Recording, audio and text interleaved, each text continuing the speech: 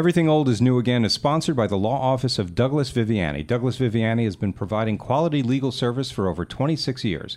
We're a general practice firm and can handle any legal matter you may have for a reasonable fee. If you're involved in a car accident, starting a business, planning your estate, or need a criminal attorney, please call 631-681-1910 or email us at vivianilaw@aol.com for a free consultation. Get the justice you deserve. Contact the law office of Douglas Viviani at vivianilaw@aol.com. Mexican Air Force pilots capturing on videotape what are said to be 11, count them, 11 UFOs, unidentified flying objects. They are officially that.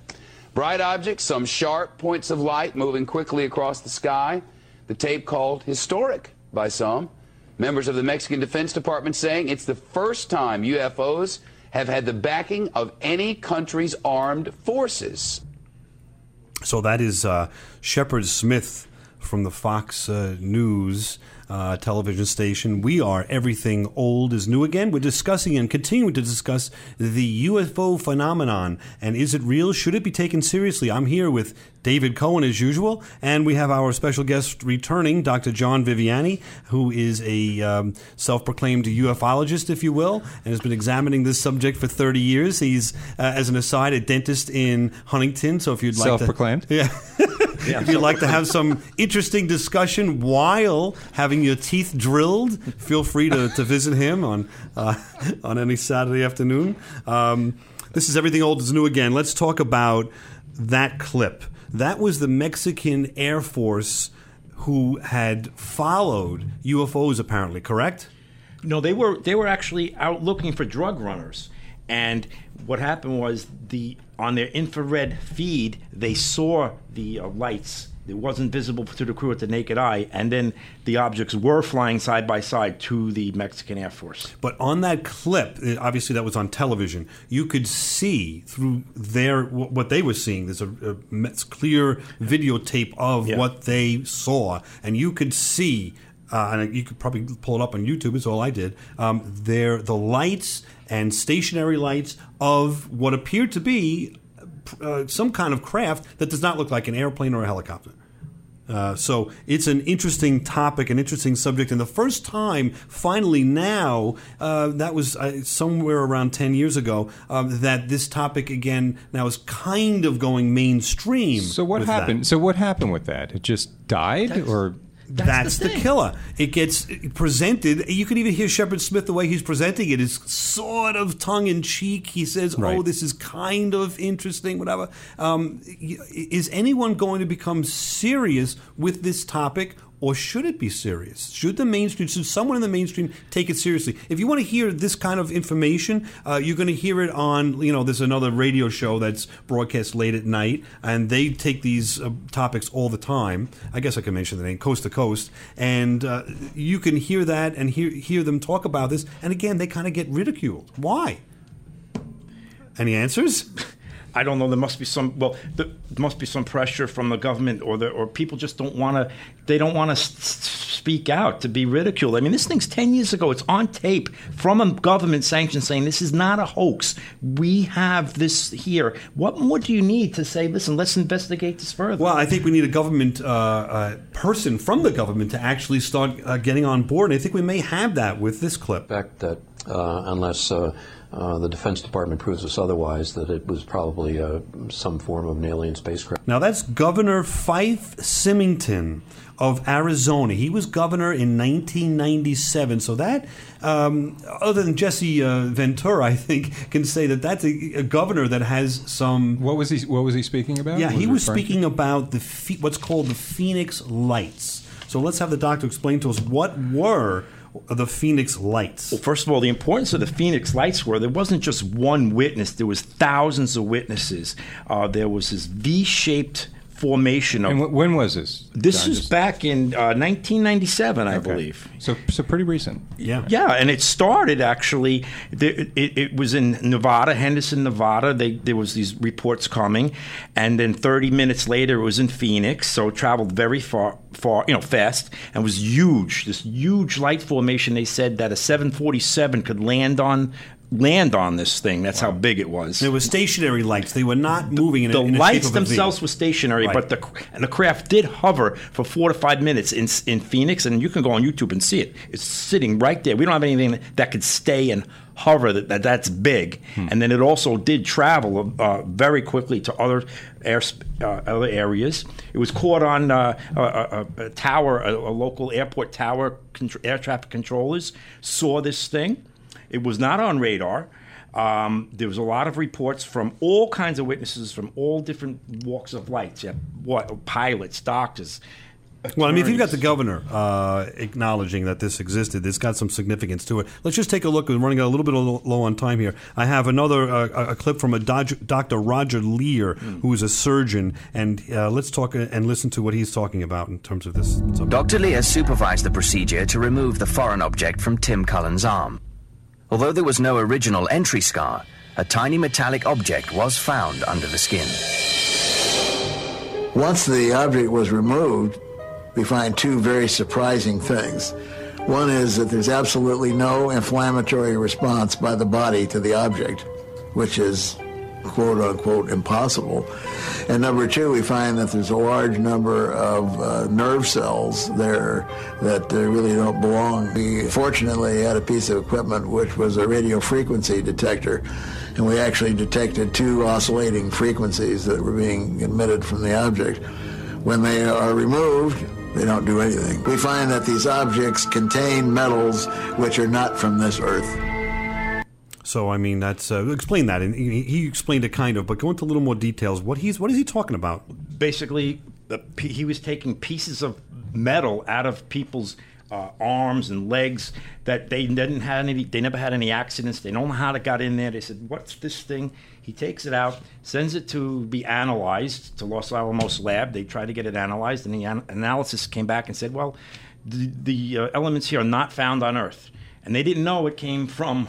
Taken from a person's body. They just sent it, say, "Listen, what is this?" And by the way, when I researched it, at least 8 people. It was. I believe it was 8 people and 17 objects and 8 people. And no scars or no, when you insert something into your body, of course, there's a scar in some way. There was no piece of metal, right? So there was no scarring whatsoever. Now, what about this nerve business? What's going and the rejection of why is the fact that this piece of metal was not rejected significant? Well, because it seemed to be incorporating itself into the body instead of being rejected. It actually was the nerves were growing into this thing. And I saw one report when they actually saw it. You could see the surgery on TV on the YouTube. When he was trying to get the object, it actually kind of moved away from his forceps. It was not just stable. And they also measured it, and they saw that while it was in the body, it gave off some signal, some frequency. But when they took it out of the body, it stopped working. Yeah. Let's take a listen to someone in the entertainment field that has a little bit of knowledge, or at least experience in this area, Steven Spielberg, and see what he has to say about it. Well, I wouldn't put it past this government that a cosmic Watergate has been underway for the last, 25 years. And at the same time, I don't think it's... I think as we're growing up, or from the government's point of view, I think we've been adults for hundreds of years, but from the government's point of view, we're still growing up, and eventually they might want to tell us something about what they've discovered over the decades. So I think, of course, he did Close Encounters, and he's did quite a bit of research for that film, and he's got some interest, in the topic as well. So 2 questions, yes. Okay? If there is a cover-up, all right, this would be incredibly difficult to cover up, right? This isn't just, we found some Afghan terrorist hiding and we can't disclose it for national security reasons. This is the greatest story in the history of the world, that we were contacted or we found some evidence of other life forms. And so many people would have to be involved in this cover-up. How can you keep it to yourself? Well, how could all of these people keep it to themselves? Is it a cover-up, though? We've been talking about, Shepard Smith went on the air with this Mexican story. It got no traction. Well, little things like that might leak out, and that's an outlier. You can say he was a nut. You could say he's something, or like to your point, no media person wants to cover it for fear of what's going to happen to their professional career. Or it could be something that was experienced in our civilization in 1938. Orson Welles did a play called The War of the Worlds. Oh, so the fear of panic. The fear of panic. Let's just listen to a little of that, see what that happened. What's up? Is it jet of flame springing from the mirror that leaps right at the advancing men. He strikes them head on. Lord, they're turning into flames. The whole field's caught up by the woods, the barns, the gas tanks of the automobiles spreading everywhere. It's coming this way now, about 20 yards to my right. And, of course, that goes silent for quite a while. I'm not going to leave silence on the air here, but and then they cut back into a radio broadcast of music. So back in 1938, that a lot of people panicked. They heard that on the radio, and they started leaving town, and they thought we were actually being invaded. Right. He presented that as if it was, a real occurrence. So that could be some of the reason they don't want panic to occur in the civilization. John, are people really going to panic, though? I don't know if they're going to panic, but there's another theory also that 10 seconds. That we... Well, anyway, I can't get into it. All right, we'll cover this another time. Long story short, I think Close Encounters gives us a good feel for the topic. Do you want to give Doug a noogie right now for that? Little brother, big brother? Shot of Novocaine.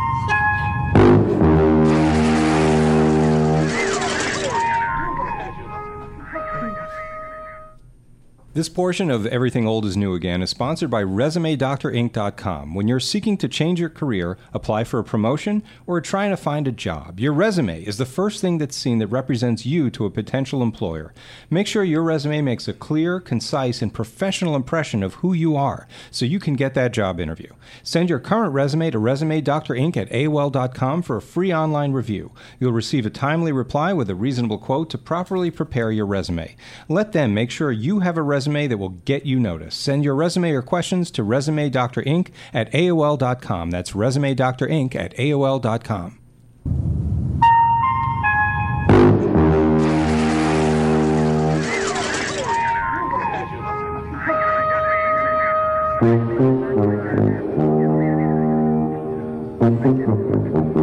Okay, we are back.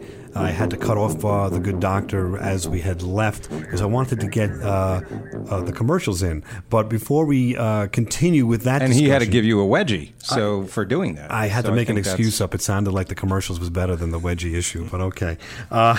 Truth be told, long story short, I do want to get into why Close Encounters was played there and has a little significance. To me, Spielberg took the subject seriously in that if we were to communicate with aliens that came to us, how would we do it? And through using mathematics and music, the way they did in that movie was genius to me, I guess, because I'm not so knowledgeable in either subject. But that was a way It was pretty cool. It was an interesting idea, I think. And Hollywood has had some ideas. We spoke about this briefly before. Hollywood, to me, the movies sometimes are a reflection of how the general public is thinking. They're not going to make a movie about UFOs or alien contact if no one is interested in the subject. We've seen back in 1951, The Day the Earth Stood Still, as we spoke about, and that was the Close Encounters of the day. That took the general public's imagination by storm and opened the floodgates to that kind of movie. We've seen Independence Day, where they've talked about, with the president in that movie, about Area 51, and are you kidding me, isn't it real, and so forth. So it's these theories we're talking about are now out there in the general public, and does that then lead to a movie like E.T., where now we've accepted the fact, a majority of Americans accept the fact that aliens are out there, whether they're visiting or not. Majority of Americans feel that we're not alone in the universe. So that being the case, now we have E.T. visit us, and he's very cute, and he's benevolent, and he's phoning home, and we're helping him get back to his civilization. So are we then having, or is Hollywood then in some way part of this, where they're allowing these movies to be made or promoting these movies to be made to then get the general public more used to this idea that we may be visited in the future, if not having been visited in the past? Dead silence. I don't know. All right. Well, I'll leave it there. I think I'm going to bow out of the conversation at this point and let the doctor take over in terms, because I thought that was, to me, I think that's what's but that happening. Was 30 years ago. I'm trying to think after E.T., I mean, to kind of flash forward here, what well, you got Independence Day, and they're talking about it then. But it was complete destruction, right? They're not presenting. But we won the war. In other words, the humans won. The humans won, and that's all. They had Signs. Mel Gibson did the movie Signs. That's true about the crop crop. And nothing's a coincidence. And even it's like here's the idea. Now all of a sudden those movies are showing the ET, if you will, as being not so benevolent, but we're achieving against all the odds and the technology that they have, we are still winning that battle. So the general public, even if there are aliens that are not benevolent, the general public is still okay with it, if you will. Or not. All right, so bringing it back from the movies to reality, just for a minute. That is our reality. Have you listened to the show? All right, good. No, but we did leave off. That's a good point what Dave is making, because we did leave off about talking about the panic, and the doctor had something to say about that. So panic, right? What would people really panic? Well, yeah, I was going to say another reason why they may cover it up other than panic was perhaps if they have this technology, let's say this energy, they harness this energy and we're able to get off of our current energy, and it would tilt us upside down as far as the economic balance, as if everything was all of a sudden free energy. Think about what the government would think about that and how that turns our society around. It'd be great for us, but then our economy is like all messed up. It's all different. So maybe they are hiding some of the technology. They don't want to say, listen, we have this, we have that. Maybe that's another reason of a cover. Right. Well, there's one other story just to talk about. We don't have clips about it because there's just no sound bites on this because it's so complicated. But there was an investigation by the British government, and I think they're calling it Brightwater. So, Doctor, what was that whole discussion? Was an Air Force base in England somewhere that they saw lights in the forest. So they went out to investigate, and you can actually hear the actual military tape. They were looking for, they thought it was something crashed there, and they went out and they saw lights, and they actually saw an object that looked like a big eye, as if something was looking at them. And one of the Air Force guys actually touched this object, and the next day he had this uncontrollable urge to write this binary code down. And this is 30 years ago. He didn't know about, pre-computers really for the general public. They don't know about binary code. He wrote 16 pages of binary code and also wrote these symbols of what he saw on this thing that he touched. And there's been investigation into what the heck, what does it mean, the code, trying to figure it out. And there are some theories as far as what it does mean. There's some coordinates that came about and some theories about that. It's actually these guys were time travelers because they had the year 8100, I think it was, that came across. But it was a military installation that sent these military guys out, and they didn't even speak about it for come public for years. So they had no personal gain to make this type of story up. But they had use of binary code back 30 years ago before the computer's binary code was even popular. So where did this? How did this guy come up with this message that actually could be translated into a message, whatever the message was? And he just, after he wrote it down, he put it away and forgot about it. After he got it out of his system, he said, "All right, that's it." And some investigator was looking into it and said, "What do you mean? You wrote this down?" And then they're trying to figure out, 30 years later, what happened. But after all this discussion, we're trying to just expose the topic and get the person with the open mind, which I know Dave has, to just at least consider, well, is this something that's worthwhile talking about, worthwhile investigating on the computer or wherever else, maybe even going to one of these conventions with me? Now you're talking crazy. Alien life is one thing. If they had the convention in Vegas, that'd be something. But in Arizona, I don't know. Well, where do you stand on it at this point? When as you guys are talking, I'm thinking, it's really almost like a perfect storm here, because if there is some evidence of superior intelligence, that yes, I think to John's point, it could create havoc, maybe not panic like in War of the Worlds, but it could disrupt the economy. There could be technology that's incredibly dangerous that the government doesn't want to tell us about. And so really what's happening is somehow maybe they're keeping it back, and the people who do report these little incidences occasionally could be ridiculed, or they don't report it because they're worried about their careers. So, look, I've kind of come over on the other side. I think if the confluence of evidence, what you're telling me here, would get me more interested. I'd like to find out more about it because it's starting to make sense to me why, if it does exist, why it could not be or it's not being widespread in terms of letting people know, because there are some logical reasons why. So, there is a little bit of a breakthrough, if you will, with look at the presidents themselves. There is a story of Nixon bringing Jackie Gleason to a certain area and showing him bodies of aliens. I don't know if that's going to be legit or not, but that's out there. But more to the point is Jimmy Carter has admitted seeing something he called a UFO or unexplained. President Reagan, in a very famous speech, discussed, and he said, well, what, if UFOs came around, just hinting about that. I mean, the President of the United States talking about it, if they came around, they would think that our problems are minuscule and we should be getting along together because there's a much larger threat than just what's going on this planet. I mean, there's an article that, I don't know if you guys saw, that just came out in National Geographic. Yes, I actually read National Geographic. I do. Well, just for the pictures? Or? Yeah, not just for the pictures, just like Playboy. There's this whole article about how they're looking for other forms of life. We're spending millions of dollars, but just looking for carbon, just some water on a distant in a distant galaxy somewhere, the moon of Jupiter or something. All they want to know is that there's water or something carbon-based. And to make that leap to, well, not only is there something carbon-based, but, they've got two eyes and they're talking to us and they visited, right? I don't even know that they would be carbon-based. See, I go as far as, if you... But maybe not. The stats of the universe are so beyond belief in terms of what's possible out there, the numbers. And that article actually does address it, that there could be life forms that we're just not sure exist, because we don't know anything about any other types of existence other than what can be chemically or what makes us up as people. We think it all has to be, what we have here has to be the same thing out there. Right. It's not necessarily. Well, this is an interesting discussion. I hope you enjoyed it. Please email us at oldnewagain@aol.com. This is Everything Old is New Again. We will be back next week discussing horse racing. Is it dead or alive? Come on back to Everything Old is New Again. So about that molar, I had this...